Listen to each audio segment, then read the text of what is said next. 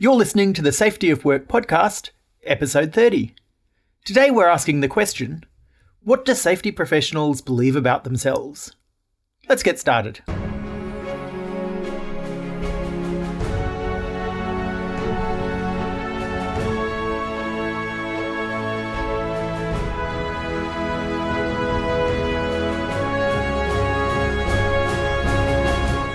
Hey everybody, my name's Drew Ray, and I'm here with David Proven, and we're from the Safety Science Innovation Lab at Griffith University. Welcome to the Safety of Work podcast. If this is your first time listening, then thanks for coming. If you're coming back, well, thanks for coming back. The podcast is produced every week, and the show notes can be found at safetyofwork.com. In each episode, we ask an important question in relation to the safety of work or the work of safety, and have a look at the evidence surrounding it. But every 10 episodes of the podcast, we indulge ourselves by talking about one of our own research papers. In this case, it's a piece by David called Benefactor or Burden, Exploring the Professional Identity of Safety Professionals. David, maybe you could start off by explaining just what professional identity is and how you came to be writing this paper. Thanks, Drew. So the background for this was I just finished my literature review and I really wanted to try to understand what had been researched in relation to the safety profession over the last 20 or 30 years. So I sort of dug out and read everything I could find on safety professional practice. And we knew a lot. We knew a lot about the tasks that safety professionals were performing. We knew about their training and educational background. We knew about a whole range of organizational factors and relational factors. But I didn't feel like I knew, or I didn't feel like we knew what safety professionals actually believed about themselves and what they believed about safety. And I'd also spent a bit of time exploring different social psychology theories, and I was hung up a little bit on this idea of structure and agency, which is how much of the role behaviour of safety professionals is directed by what they think and believe versus how much is directed by the structures and environments and contexts within which they work. And I was curious about this because I'd seen lots of safety professionals in organisations perform their role in similar ways, even though they had very different backgrounds and experiences. So I got a little bit curious about this. So the way that they come at this was to research the beliefs of safety professionals about safety and their role. But before I go into the method and what I actually did, I thought, Drew, you might give us a little bit of an overview about, maybe you can give us the overview of professional identity and role and the background theory around that. So I'd put this into the notes, David, hoping that you were going to explain it to us. I do remember that at this time of the research, we were both pretty interested in what it would look like for someone who had a very new view of safety to be a safety professional. And so before we assumed that would be a totally different role, we really wanted to have some understanding of how much a safety professional's belief actually matters. How much power does a safety professional have to reshape their role because they believe in safety differently or safety too? And so there's a few sort of distinctions we need to make in talking about professional identity. The first one is that distinction between what someone does and who they are. So we might call that the difference between like role and identity. Role is what you do. Identity is what you believe and what you think. And obviously the two are related. Your role helps create your identity helps create the role. But it doesn't have to necessarily be exactly the same thing. Someone could have very progressive beliefs but be stuck in a very traditional system. A traditional role, progressive identity. Second thing that it's important to distinguish is between organisational identity and professional identity. We all belong to a number of different things. We're all part of our own family. We're all part of the company we work for. We all have our private lives. We're all part of a group or identity or profession. And we have different identities that come from each of those things. So we need to sort of tease that out a little bit and understand how much is coming from the company you work for and how much is coming from yourself or yourself as a member of a profession. So your professional identity is an individual's self-concept. It's what they believe about themselves, about what it means to be the type of professional they are. And so you can break it down into what they've experienced, what they believe, their values, their motives, and attributes. So, Drew, thanks for taking that one. You did all right. I was worried that I'd be spending too much time talking on this episode, so I was looking to throw to you as often and as early as I could. And early on in this paper, we found a range of stereotypes that people had written in the literature and used to describe the safety profession.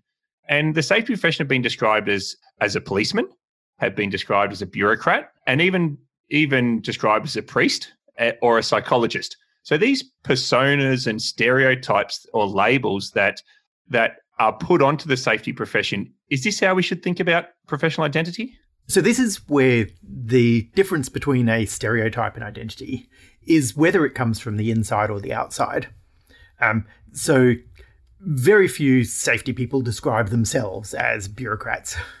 I do actually know a few who describe themselves as safety cop, but it's usually a little bit ironic. Those are outsider labels that people pin onto safety people, whereas professional identity is how they see their role from the inside. It may match the stereotype, it may not. That's something that we want to interrogate through the research. And so the professional identity literature, and there is quite a body of professional identity literature, and for the more what we'd consider to be the more established professions, there's been quite a number of studies when we think about teachers, nurses, doctors, lawyers, police officers, engineers. These established professions have all had varying degrees of research done into what the common professional identity is around people who are in these roles. We used, I'd say, the most popular model of professional identity, Drew, is a model by Ibarra, published in 1999, and it describes 5 aspects related to professional identity.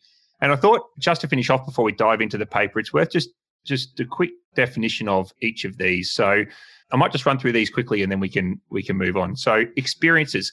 These are simply events or occurrences that happen throughout your career or life that leave an impression on the safety professional regarding how they think about and practice their role. And you'd all have had those events throughout your career that leave a lasting impact on how you think and how you perform your role. Attributes. These are qualities or features that can be regarded as an inherent feature of the safety profession and things we see commonly, for example, the caring attribute in the case of nurses or an analytical type of attribute in the case of an engineer. Beliefs. This is trust or faith or confidence or an acceptance that something exists or is true. So I believe this. Motives. So these, as you might think, motivation, a person's reason for doing something. So a police officer might strongly identify with a motivation to protect communities or a lawyer to uphold justice. And then finally, values. Values are principles or standards of behaviour resulting from one's judgment about what's important in life. So to spoil some of it, a safety professional might think that I have to draw the line or call out things that are unsafe to protect lives in my organisation. So Drew, the core question we're asking today is, what do safety professionals believe about themselves? So let's talk a little bit about the method and the paper. So the paper, as I mentioned earlier on, is Benefactor or Burden, exploring the professional identity of safety professionals. The paper was published in 2018 in the Journal of Safety Research. That's one of sort of the big 4 Elsevier safety journals. You may have heard of Safety Science, Reliability Engineering and System Safety, Accident Analysis and Prevention, and Journal of Safety Research is the 4th.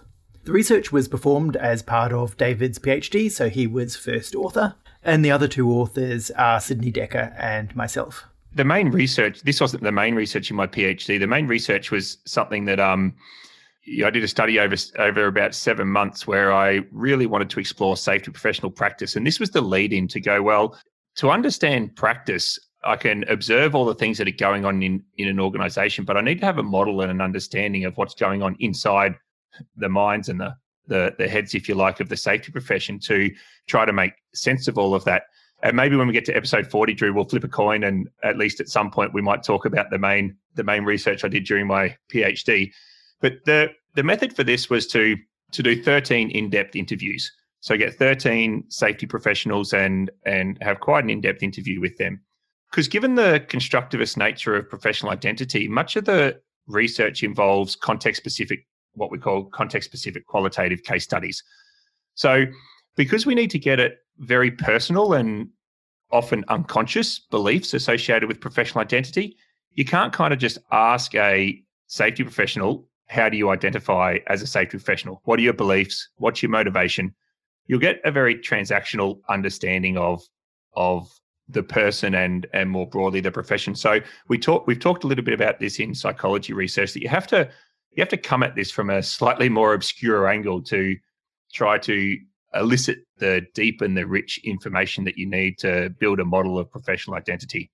Drew, you've already mentioned we need to separate professional identity from organizational identity. So I had participants all from the same company, because the feeling was, if we had 13 people from 13 different companies and you get differences in insights about beliefs about safety, beliefs about the role, beliefs about who I am, it will be very hard to attribute whether some of that is confounded by organizational identity or whether that's a divergence in professional identity.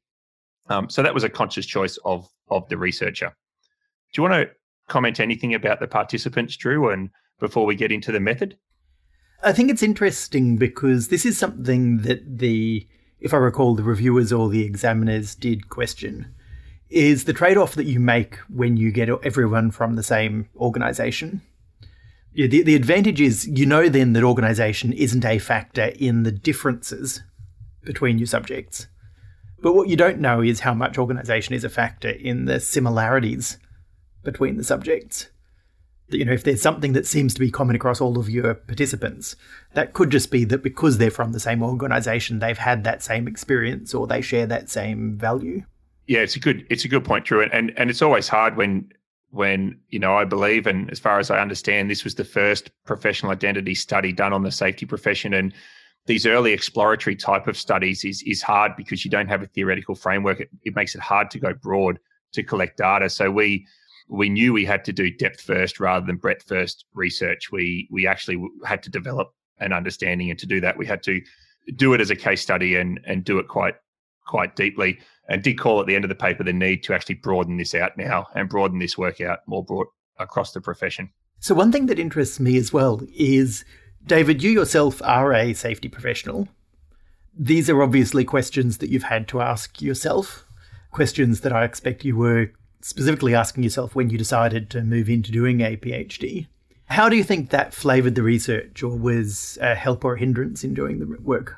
So reflexivity, or research reflexivity, we've mentioned that before. People might understand it as researcher bias. It absolutely affects it, and it's a trade-off. And we've talked about trade-offs in safety as well, because professional identity is such an internal and detailed, and like I said earlier, sometimes unconscious understanding of a person's own beliefs. They're not things that we always readily have available in the front of our mind.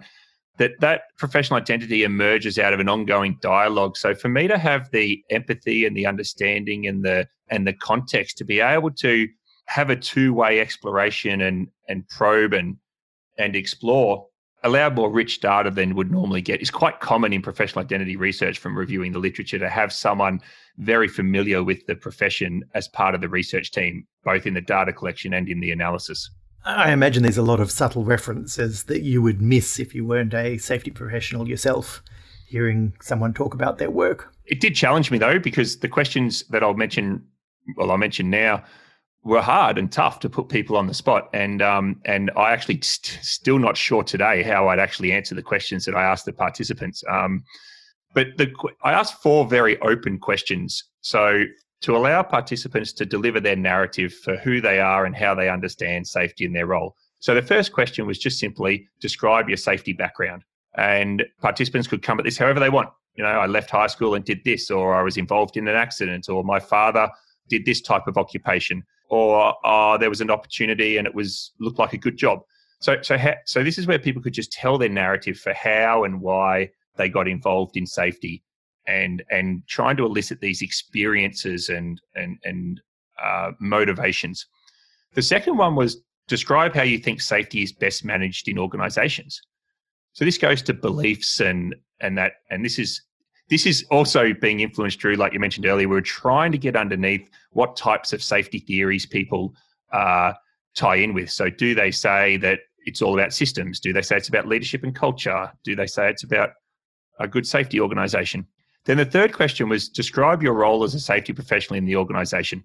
This was trying to get a little bit clearer so we could understand activities, values, the necessary attributes of people performing that type of role as it's described. And then lastly, the fourth question was, describe the major successes in your career as a safety professional. And we're trying to get a sense of what good looks like, what people see as the goals or outcomes of their role. And again, to get insights into motivations and beliefs about safety. So 4 questions, Drew. Interviews, I let them go until the interviews were finished, and the interviews went for between 45 and 90 minutes. So I ended up with a total of 655 minutes, or about 11 hours of audio, and about 170 pages of written transcript. So that got us the data, Drew. So a huge amount of basically conversational text. So do you want to tell our listeners about how we then went about turning that 11 hours of safety professionals rambling amongst each other about safety and the role into a model of professional identity? So there's 2 ways to answer that question. One of them is to talk about theory of qualitative analysis, so grounded theory and discourse analysis. The other is to sort of give our readers a sense of how this actually happens, which, if I recall correctly, was you and I sitting on opposite sides of the desk with the same transcript in front of us, just each reading through and trying to work out what jumped out at us. Now, that isn't as unscientific as it sounds, because a lot of what you're trying to do with this is to notice the hidden assumptions and values that are revealed by what people say. So there are certain language structures that people use that link concepts together and say, like, this is the same as that. Or distinctions that they make, I'm this, I'm not like that. Or I'm not one of those people. Shows that they see the world as having those categories and that they see themselves as belonging to those categories. So the first step is to sort of sift through and find all of those statements that we think are significant and revealing. And then the next step is then to try to group those together, find common patterns, categories that keep emerging, assumptions that keep emerging, values that keep being revealed across the interviews. Yeah, you're quite right, Drew. We were in your office and we had printed transcripts, and we sat there quietly for 30 minutes or so each, and it was the task was, what are the most important pieces of information in this transcript in relation to the safety professional identity or professional role? We'd start off and we'd sort of play back to each other, and we'd have maybe 50 or 60 or 70% overlap, and then you'd pick out a nuance and I'd pick out a nuance, and then we'd frame it up, and then we'd go on to the next transcript, and then we'd learn something new, and then we'd go back into the first transcript and try to look for something that was consistent with or contradictory to that new piece of information from the second transcript. And this is a method like progressive comparison. So you're coming up with the important things, you're looking at the next piece, you're going and refining, you're looking at the third piece, you're going and refining. And that's why qualitative research is so deep, but it's very hard to do with a large sample. I mean, it's not that hard for me to go and do 100 of these interviews in 100 hours, but it would be a very difficult analytical exercise to then do something with all that data. And then the final thing I guess that's worth mentioning is just, how do you know whether what you've arrived at is complete and valid? And there's a couple of concepts we use when we're trying to establish that in qualitative research. The first is this idea of saturation. There's no magic number for how many interviews to do. There's no textbook that says, 10 is the right number of interviews or 20 is the right number. But the idea is that over time you begin to see the same concepts come up over and over again, and you see fewer and fewer new things coming out of an interview. So if you've done 10 interviews and then the 11th interview tells you nothing more surprising, then you've got saturation. You might do one more interview just to check. And if nothing new is coming up, then you sort of know that you're reasonably complete in what you've found.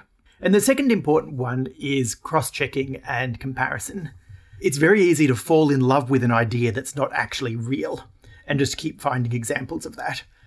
So you're constantly testing, okay, this person said this, I think they mean that. What's the evidence for and against that actually being the answer? And you want to see something cropping up multiple times in similar ways before you start to believe it's real. It's not that every participant has to say the same thing. You need to allow for the fact that different participants have got different answers and different experiences. But if something is just mentioned once with no support, then even though you might think it's really significant, if you can't test it or find some way of justifying it, then you just need to accept that that's interesting, but it's only just one statement.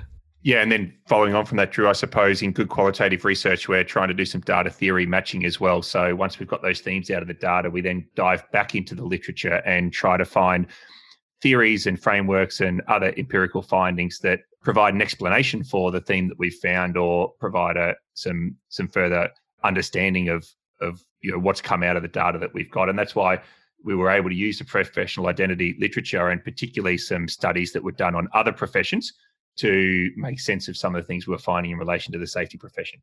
So let's move on and talk about the findings. So after all of this work, these deep interviews, David, you came up with a simple, single, clear model that can tell us what is a safety professional and what do they believe? Yeah, absolutely. And for all the safety professionals out there, you'd understand that our role in organisation is one that is very simple and straightforward and lends itself to a very simple model of the profession. But quite sarcastically, that's not the case. I mean, safety is an incredibly complicated profession, and we concluded that we have a consistent but quite a confused professional identity, and people in their minds, I think, when you talk to, and this is why it was so valuable to do the deep roundabout discussion, because people in their minds, I think, might have a very clear view of what they think their role is. But as we got underneath it, the tensions and contradictions are really unresolvable. These are complex social and organizational challenges that the safety professional faces in their role every day with their organization. So, Drew, we're going to talk about 8 key areas in relation to that. And somewhere in all there is a whole range of questions for safety professionals to consider about how they identify with the role. But then there's some broader implications that we will talk about at the end. The first one, Drew, and the clear standout, was that a safety professional's experiences is the most dominant factor in determining their professional identity. And this probably doesn't surprise people. We talk about being a product of our experience. But the main thing that was really interesting is whether people had a tertiary education qualification in relation to safety, or whether they came off the tools, if you like, and had operational experience. So in this study, we had sort of half the participants who had gone to school, gone to university, done a safety degree, and then worked as a safety professional for their whole career. And then about half the participants that had come out of being a pilot or a paramedic or a mechanic and then came into the safety profession. And their view of the world was vastly different. David, I'm going to pause you for just a quick moment here, because I'd like our listeners to stop and think about, what do they think about the relative importance of practical experience versus having some sort of tertiary qualification in safety? And if you sort of form your own opinion immediately. And now, David, I want you to tell us what you found about what safety professionals believe.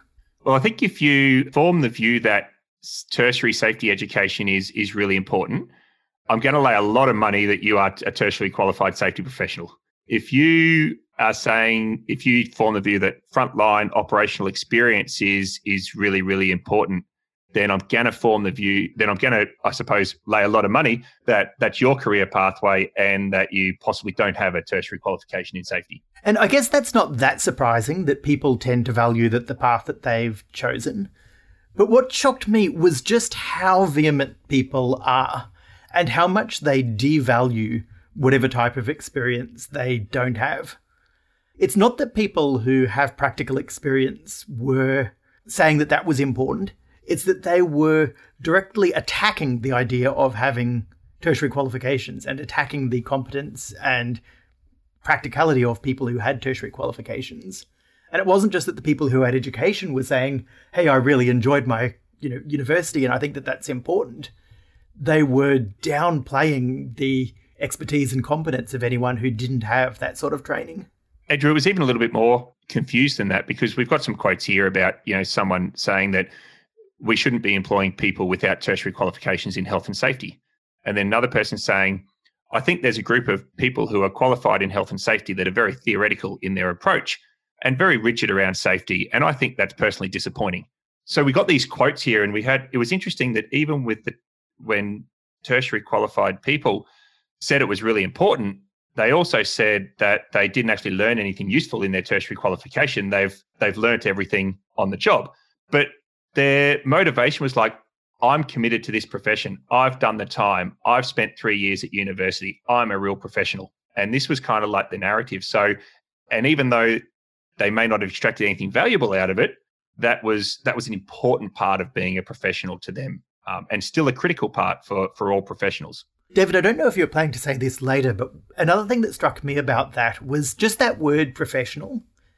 It tended to be the case that the people who had tertiary education thought of that as being important as part of being a professional, and that some of the people without that experience didn't actually label themselves as professionals. They saw the role not as a professional role, but maybe as a more of a practical role.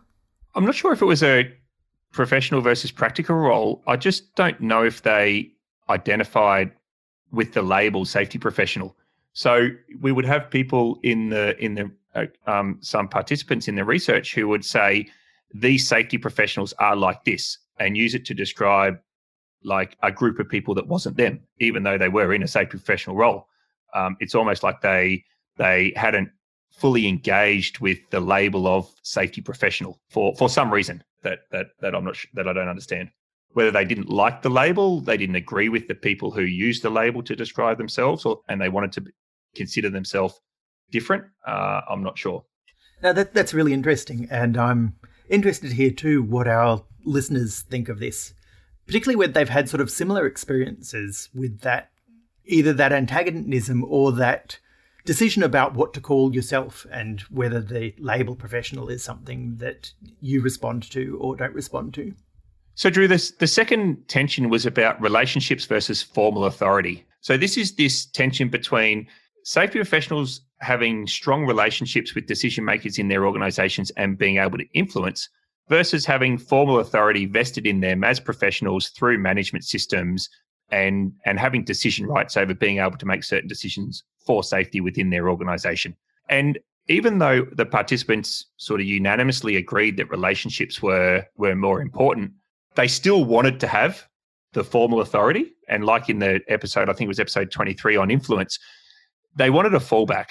They wanted to be able to go, well, relationships are most important, but if I can't influence through relationships, I still want to be able to get involved in making decisions. I think one of my favourite lines from the study, and the quote isn't in front of me, so I'm not going to get it quite right, was someone saying that, it's not my job to make decisions. I'm just the business partner. It's the operational leader's job to make the decisions. It's my job to make sure they get that decision right. If they don't get it right, I've got to fix it. Yeah, we'll come back. I think that quote's a bit later when we're in the paper, and that's just it. And we'll talk about, actually, we'll save that until we talk a bit closer to that theme, Drew. But this is where people are saying quotes like, I see my role as a partner and a supporter and enabler to the organization to deliver a great safety outcome.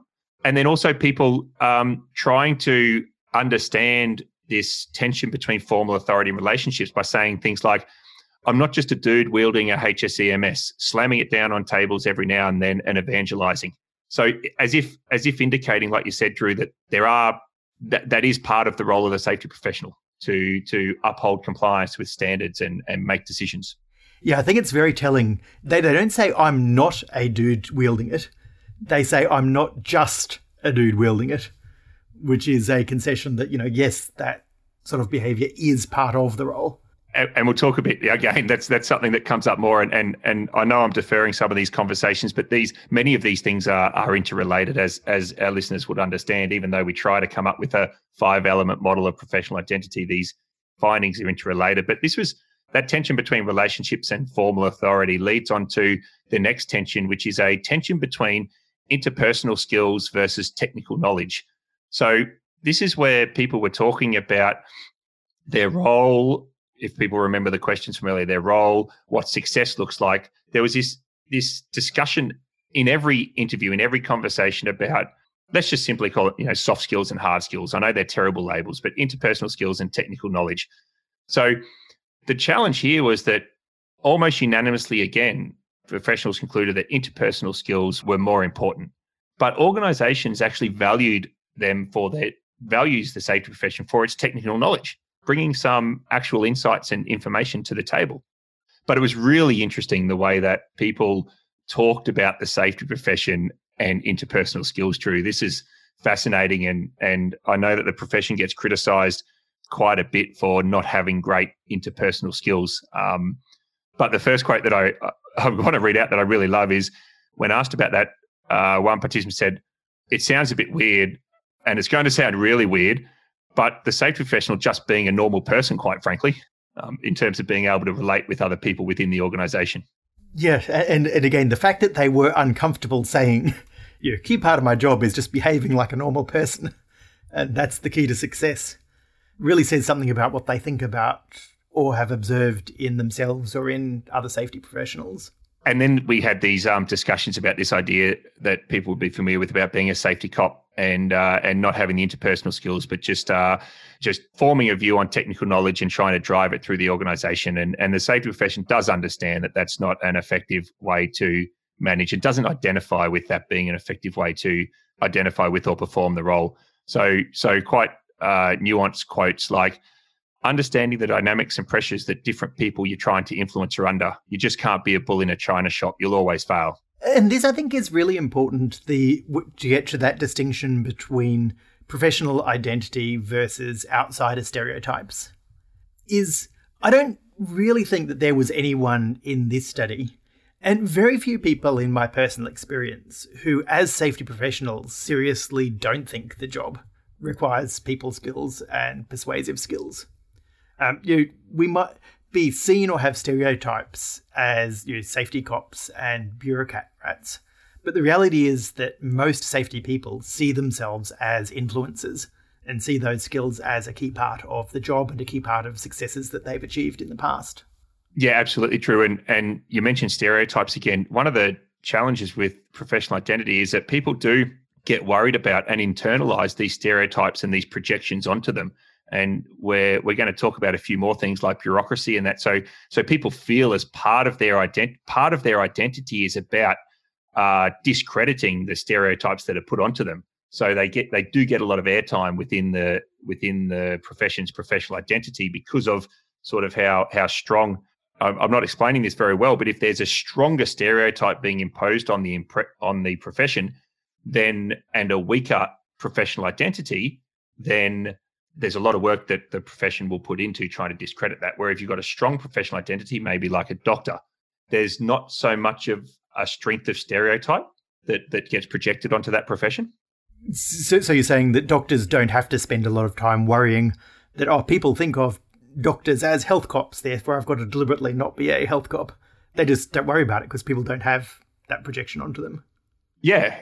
And I think we'll talk about professional identity archetypes and then how training and education builds we'll talk about it now briefly, but having training and education and career development and progression that builds and reinforces the motives and the values and the attributes and the experiences that lead to a more of a consistent professional identity archetype means that there's this strength of identity amongst the profession, which creates a sort of a closer connection between the external view of the profession and the internal view of the profession, and it's one that's quite absent in safety.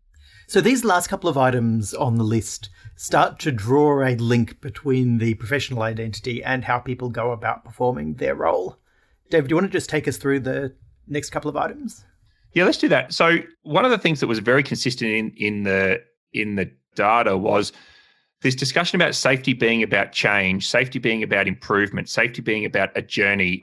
To sort of take some thunder from Andy White, who's a friend of the podcast, who talks about journey narratives in safety.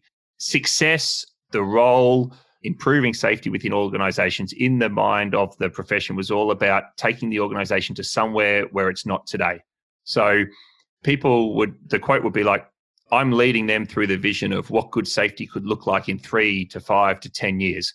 Or someone else saying, I've always said that good safety performance and good safety outcomes is a journey, not a destination. So this was really interesting. And why we pulled this out, Drew, is it's not necessarily consistent with management science or some of the new view of safety, which says that there's a need to both understand the capacities that are currently delivering safety in the organization and sort of shore them up and reinforce them and support them, as well as adding new things that may not be there at the moment. Whereas the safety professional identity is all about change. And I mean, that gives us as a profession something to do, gives us a vision to work towards, but may miss a huge part of the profession's responsibility and to support existing operations. And I think this is one place where the role starts to dominate the professional identity. That we have all of this narrative about needing to change, needing to lead, needing to take people to the destination. But when we look at how much freedom people have to spend their time doing that sort of leadership and creating that sort of change, we find that they're in fact very much captured by the immediate bureaucratic tasks in front of them.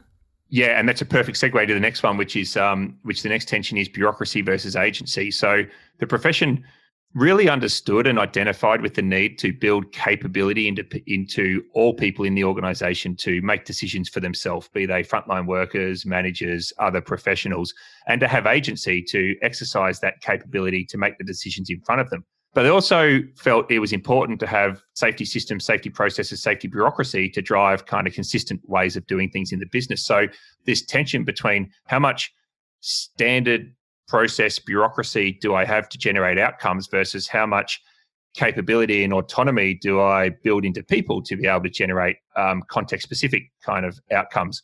And so we had these statements of things like people would say, you know, there's lots of issues with our systems. They're very top heavy. They create a lot of burden and they tend to get in the way. And then almost in the same breath, the quote that says, yeah, but our systems should underpin everything that we're doing. So there was this kind of tension between we need to have the system, the system's not working, but we can't really do anything about it. So it's almost this powerless kind of narrative around we just need to accept it.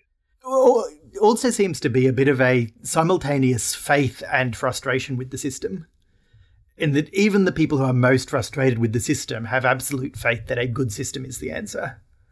It's just that they haven't quite reached perfection in the system yet. So for some people, it's the need to simplify it. For other people, it's the need to get people on board with the system. For others, it's the need to improve it. But there is this faith that we can fix problems through having good systems in place. Yeah, I'm probably not giving full credit to the identity, if you like, if that's the right way to say it, because there was a general view that modern safety bureaucracy is an absolute encumbrance on safety. But there was not necessarily a way to get started. What do I do about that as a professional? There was a lack of clarity about what to do about that. But there was a common understanding of the problem. And I suppose, you know, some of this research, Drew, this was for our listeners, this is all happening at the same time. We'd just written the safety of work paper. We were just drafting the safety clutter paper, and this was all happening around the same time and kind of being influenced by some of this research as well as other projects that were going on at the time. So the next one, Drew, is this, and the next two are kind of related, but let's so we might merge the two, but there was this one is the tension between aligning with line managers or providing professional advice.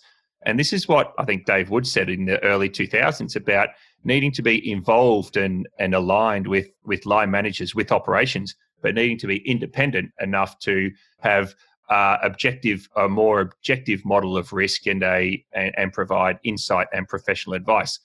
So in this way, the Safety Festival we're talking about pushing away from owning safety and making sure that line managers were taking up their role and that operations personnel were taking up their role, and then supporting what line managers needed to make it effective. But just holding the line and maybe just being in a position to be able to disagree with the decision maker. So that difficult challenge of providing support and providing challenge. And I think this is one of those ones where safety as a profession has it particularly hard. And this is something that you touch on, I'm not sure whether it's in this paper or in your later work, David, about it being really unclear what counts as a safety decision. So it's really easy for a lawyer to be both on board with management, providing them good advice, and independent. Because they can say, okay, I'm giving you the best advice I can, but it's my job to give you legal advice, and this is what the law says. It's easy for an engineer to say, look, I'm helping you achieve your goals, but the calculations or the standard is this, and this is where I draw the line. For safety, we don't have that sort of professional domain to fall back on, where we can say, I'm sorry, this is a safety decision and I'm the safety expert. Here is the answer.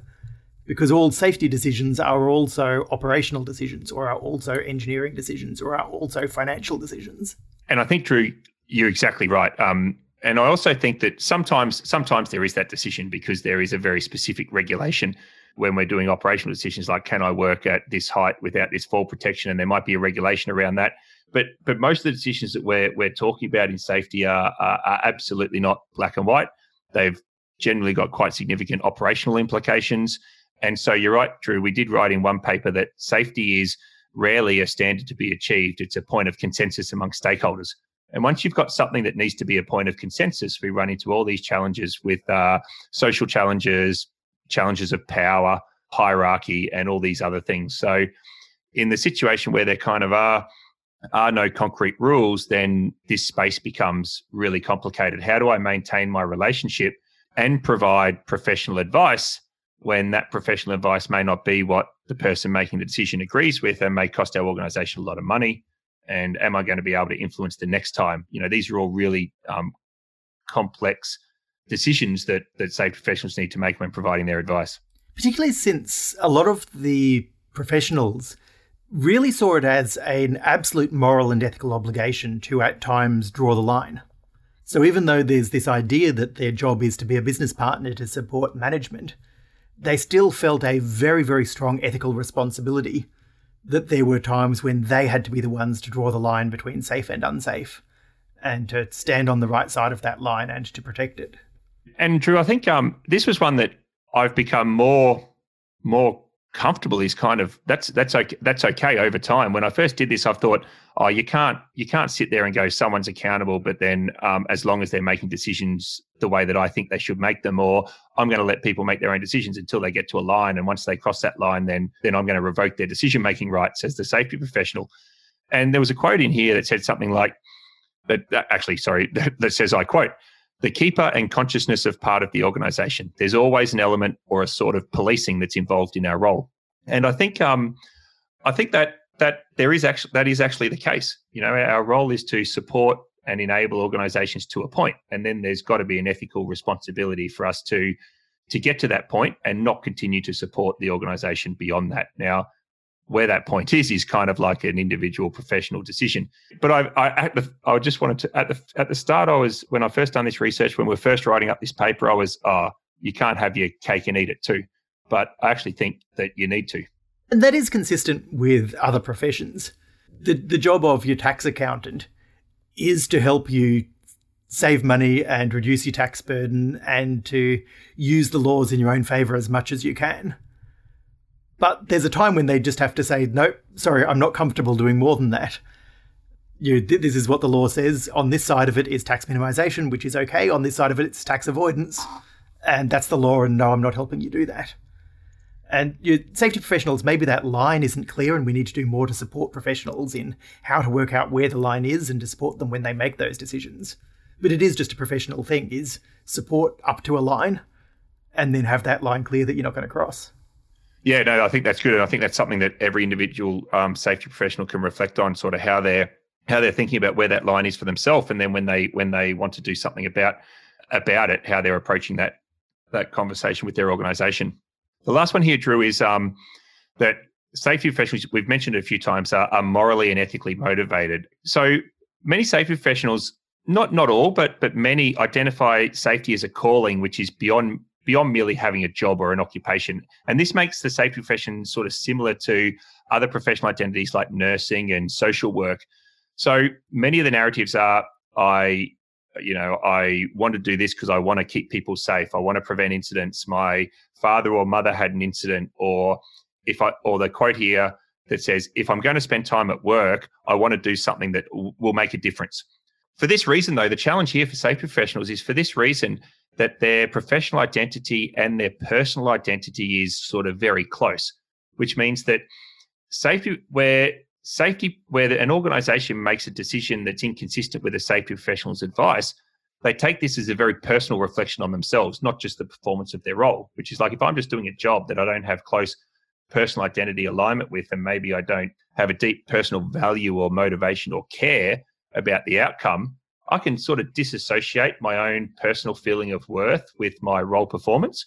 Whereas safety professionals find it difficult to separate their personal worth from their role performance. That's really interesting. And I have to admit it was a little bit surprising to me, given that even though some people say, why did you get into safety, involves some sort of superhero origin story of harm that's happened and caring that's arrived isn't out of that harm. But a lot of people get into safety by accident. It's not like people grow up through primary school and high school saying, I want to be a safety practitioner. Plenty of people grow up wanting to be nurses or doctors or social workers or lawyers.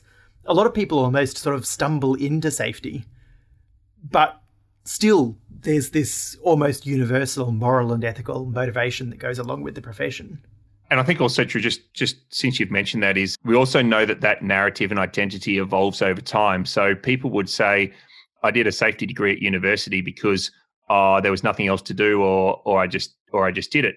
But then in the 10 or 15 or 20 years of their career, they form that moral narrative through the way that they think about the contribution they're making, or the way that others talk about them, or the way that they talk about others in the profession. And so people would say, for example, in the data that I want to keep people safe. That's why I do this job. Yet 30 minutes earlier, they would have told me that the reason that they did safety was because they couldn't get into their first choice at university, and then there was really good graduate jobs at the time. So let's not. I don't want to mislead listeners to think that narrative doesn't evolve over time, and it can be very hard for someone to distinguish between what they believe now and what they think that they believed when they first started joining the profession. So, David, all through this discussion, there have been a number of, I think you started off by talking about them as the identity being confusing. These are, some people might see them as almost contradictions, others as goal conflicts or tensions that have arisen. Do you want to just maybe go through quickly the list of them and just spell out what are these sort of key struggling points that make the safety professional identity so confusing and difficult? Yeah, so let's do this. We're in the interest of time, Drew. I'll go quite quickly, but we have this. So these tensions we've spoken about, and then we'll sum up with practical takeaways. So the first tension is, how do we think about what's better between operational experience and academic education? So valuing diversity, but undervaluing experiences that are different to mine. Relational influence versus formal authority. We value belongings and involvement, but we also require authority to do some of our role. Interpersonal skills versus technical knowledge. We know that interpersonal skills are important, but other people value us for bringing technical knowledge and information. Enabling change versus protecting operations. How we value change, and we potentially undervalue this protection of existing operations and existing capacity in the organisation. This bureaucracy versus agency. We value our own freedom. We believe in the freedom of others to make decisions and build capability in them to do that. But we believe that safety absolutely requires bureaucracy to be successful. This moral safety professional versus unethical organisation, which is that we are morally driven and ethically driven, and we have a belief that others aren't as ethically driven as us. So we need to be there to uphold the right decisions and to draw the line. We know we need to align with line managers versus having independent advice. So we want leaders to be accountable for safety, but we don't believe that they understand safety, so they need us to still make sure they're making the right decisions. And then finally, Drew, others making operational decisions versus us drawing the line. So we respect other people's authority to make decisions, but we absolutely value control over being the ones to make the safety decisions in the organisation. So, David, in the interest of time, rather than sort of asking you a loaded question here, I might just mention directly that in the paper, you point out a couple of ways that we can start to deal with these apparent contradictions. And one of them is the idea of multiple logics, that these don't have to be direct contradictions. They can just be different things that are important to us. And at different times, different sides of these equations become more important or less important. Or perhaps even for different people, that we form teams where different parts of the team will uphold one side of the contradiction, the other part of the team upholds the other side, and we exist in that tension, but in a constructive way. Yeah, absolutely, Drew. I think I initially was searching for the formula and the answer to this, and I think the answer is actually that the formula is very context dependent, which may not be surprising to our listeners to think that in different situations that the safety profession needs to be able to draw on different balances of each of these types of contradictions. They're definitely and propositions. You can't be at one end of the pendulum on any of these things, I think, now. And there is quite a lot of theory in the institutional logic space, which talks about multiple logics and paradoxes. And a paradox is just two things that are apparently different, but both true at the same time.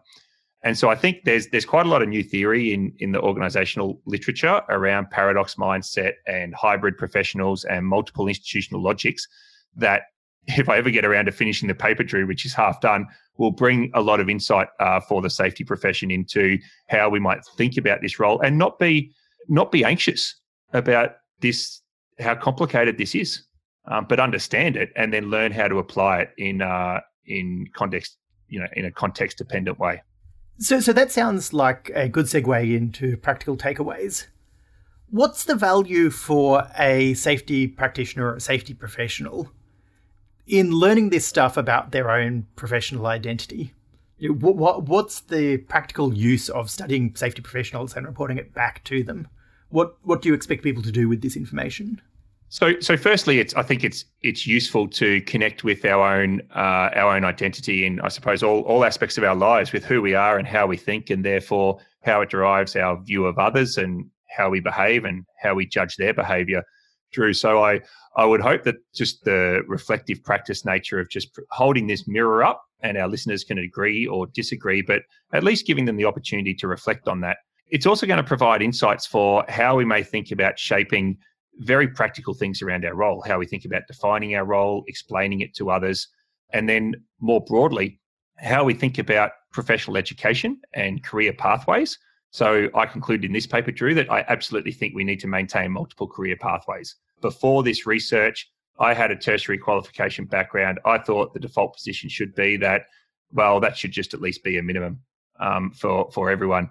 And after doing this research, I formed the view that that's not the case. There definitely needs to be barriers to entry for the profession, I agree, but there may be multiple pathways to come into the profession, and we should probably preserve that diversity in the profession. I did also conclude that I think on the basis of this that we need to rethink education. It's sort of a related topic, but rethink education as well. And then I also think if you've got all this information, it allows you to do really good role definition within your organization. So many of these problems get exacerbated by the people we work with in terms of line managers not having maybe a different understanding of what they think our role is than how we identify with the role ourselves. So by having framework around this, by having language, it allows us to have conversations in our organizations about what to expect. So saying to managers, yeah, I'll support you up to a point, but this is how I'm going to decide when I can no longer support you. And this is how we're going to have the conversation when I get to that point. So I think the model and this sort of research, Drew, provides the language and the framework to enable people to have discussions about how to improve the effectiveness of the profession. And David, just for myself, I would say that if you're a safety professional going to go into a job interview, this is the perfect paper to read through and think through beforehand. Because the questions David asked in his interview are pretty much the questions that I imagine a lot of people will ask in job interviews for safety practitioners. And someone who has reflected on these questions and has a position for where they stand and where they're flexible, I think is in a lot better position in defining and owning any role that they're going to go into. And for people who have heard me listen once or twice, this was the research where I formed the view, which I've communicated, Drew. I'm interested in your view as someone who's developed university curriculum. But what I said is one of the most important things in a tertiary safety education program is probably to spend a semester where you send your students out into a frontline role like driving a truck or labouring or scaffolding or a cleaner in a hospital, and get the person to experience being exposed to the risk on the front line and look back at safety through the eyes of work and not look at work through the eyes of safety. I think that's a fantastic idea. And yes, certainly should be part of any undergraduate curriculum, is spending that practical time. Not doing a practical safety job, doing a practical non-safety job as part of your safety education. So Drew, invitations for our listeners, and let's, what have you got? So we've laid out a whole bunch of questions and tensions in this episode. What I'd love is just for our listeners to reflect on those things and tell us what you think. Do you think that we've got it right? So what do you think about the balance of education and practical experience? Do you think it's important for safety practitioners to come from diverse backgrounds? What's your own background, and do you see value in other backgrounds? How do you see the relationship between interpersonal knowledge and technical skills? And maybe the interesting question here is, how much do you feel that people demand that you demonstrate those technical skills versus how much do you value the interpersonal knowledge? Also, that question of relationships and formal authority, how do you make sense of that? How do you balance those things in your own role?